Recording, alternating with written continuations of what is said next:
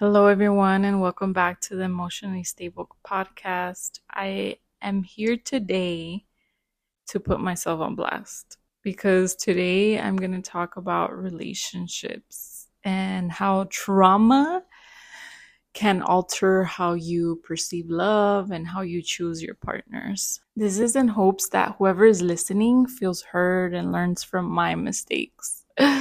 Or if you think that you need a sign to detach from someone or something, this episode is for you.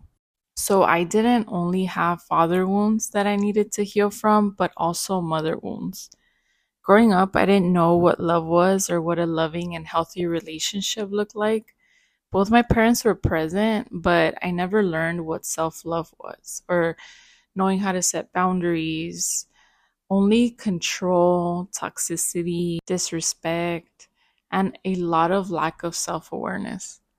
I didn't experience either of my parents' love, therefore, I didn't know what I wanted or what I should look for in a partner. I was taught everybody else's feelings mattered more than mine. So, I attracted people who only took advantage of me, sadly. Out of desperation of wanting to feel loved, I melted in the wrong hands. My father was critical and emotionally unavailable, which made me struggle with abandonment issues, the fear of rejection. I struggled a lot with intimacy because I had developed low self esteem. I couldn't open up to people. I couldn't just be myself. My father was so hung up in his own trauma that he trauma dumped on us, and that translated to us feeling flawed and just unworthy of love. My mother was also lost in her trauma and was emotionally available. Her definition of parenting was just giving us food and controlling us. And when she would control us, she would just say that she wanted us to just be safe. My parents were the type of people who lived their life working hard to please strangers, going the extra mile for others, and helping them, leaving my sisters and I very lonely and the need to be independent so early on. This put me in a situation where I allowed people to mistreat me and I became a very harsh inner critic. I was never good at expressing my feelings because growing up, I couldn't vent to anyone, not even my mom, who was there like 24/7. I chose partners who were emotionally unavailable and who had controlling tendencies. I just never felt safe. So the toxic relationships I had where I felt so unsafe were just normal to me. As an empath, I always put whoever I was with first. And even when they would cheat on me and hurt me, I would be so confused because obviously it sucked. And I would be so disappointed like, how can you do this to me after everything I do for you? But when I was hurting, and many of you may not know this, but your subconscious has another agenda going on inside of you. So my subconscious would take me back to remembering when I was 7, when I was 10, when I felt alone and cried myself to sleep growing up. I was heartbroken for these younger versions of myself, not realizing that I was giving these people so much weight on my heartbreak. And no, this is not me excusing them from the shitty things they did to me, but my inability to leave made me break even harder. And they would take advantage of this because they knew I wasn't strong enough. They knew how alone I was, how vulnerable I was, how no one was there to protect me. So they would continue to do these shitty things because they knew how big of a heart I had have. So they knew I would forgive them. And I became so toxic. That toxicity was my defense mechanism because I felt worthless. These people made me feel like I was nothing and not worth even a piece of their respect. And that's also because I always made it super easy for them. I didn't ask for anything, but then I became resentful when I received nothing. I would tone down my personality, what I craved, what I wanted to be more desirable for them.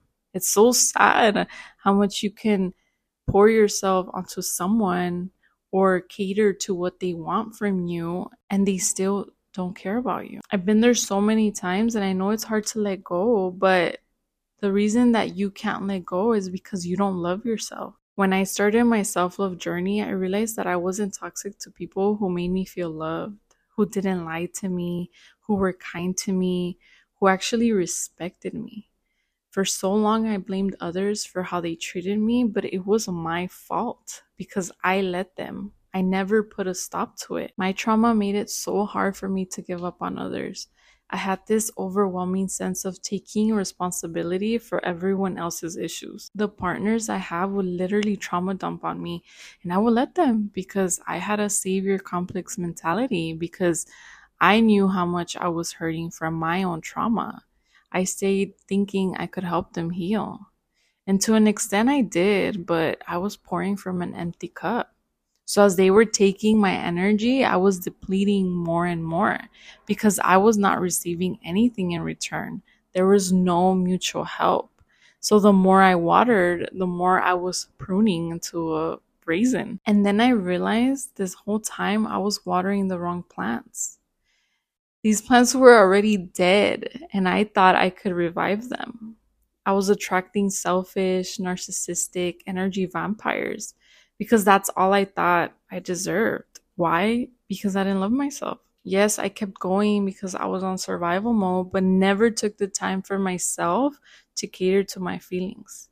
I was so busy trying to fix others that I couldn't see that I desperately wanted all that for myself. I was so busy watering weeds when my roots needed all that water. The secret is not to chase the butterflies, but to take care of your garden so they'll come to you. And hopefully soon you'll realize that your love is beautiful and your intentions are pure, but you are or were giving it to the wrong people. Pay attention to how your body feels when you are hurting. Hear yourself. I used to get these really bad migraines all the time, and it was my body telling me to take care of myself because who I was with was only making it worse.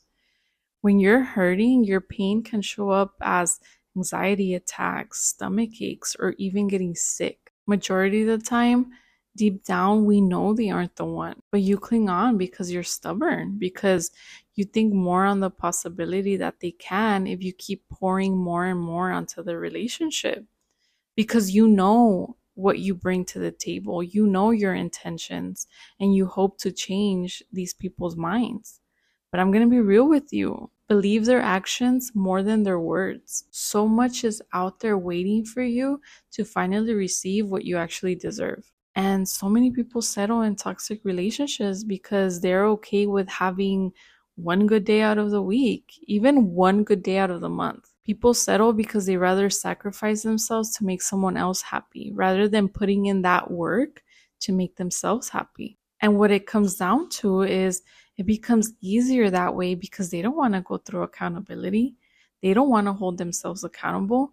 It's easier to be like, I'm not happy because of them and what's happening to us, instead of, oh, I don't love myself or put myself first, so my unhappiness is my fault. And this is hard to do, yes. Not everyone can come to this realization or even want to. That same effort you put into giving others should be used on yourself. If you don't work on yourself, you're going to continue to attract these shitty partners. And then it's not even about learning from these experiences because you are just deteriorating. Because even when a partner who can give you the world comes into your life and you still lack self-worth, you're going to push them away because you'll think that you don't deserve it. Yes, I also had many toxic behaviors that pushed people away. From all the hurt I had, I built a wall. I wouldn't let anyone in. I was cold and numb, and I would have people tell me that I was hard to love. I had closed myself to love because I was scared and had no trust. I didn't believe I could get what I deserved because when people tried, I folded. I've gone through so many versions of myself to get where I'm at right now. I had to go into this really dark place and figure out why I was letting not only partners but other people step all over me, why I was okay with the bare minimum, why I allowed them to take advantage of me and treat me less. It made me cringe and I was so disappointed in myself, but I had to forgive myself because I didn't know any better. I couldn't move on from these people until I learned that I had to detach from them. I had to realize that I was with them because I was super attached to them. I had to ask myself, why am I attached to this person? What hole in me do I think they are filling? For me, I was just afraid to be alone. That harsh and simple truth. It was both hurtful and liberating when I figured this out. I was panicking for the younger versions of myself because I just didn't want to be alone. And just having them there, even when they hurt me, was enough for me at the time. I want you to do this exercise today and just sit with yourself and write. I want you to think closely what whole people are feeling for you, especially people that are draining you, that are hurting you, that you actually want to let go, but you can't. Think about what you are losing when they leave. And when you find that out, work on giving that thing to yourself. That is all for today. Thank you so much for listening, and I'll catch you in the next episode.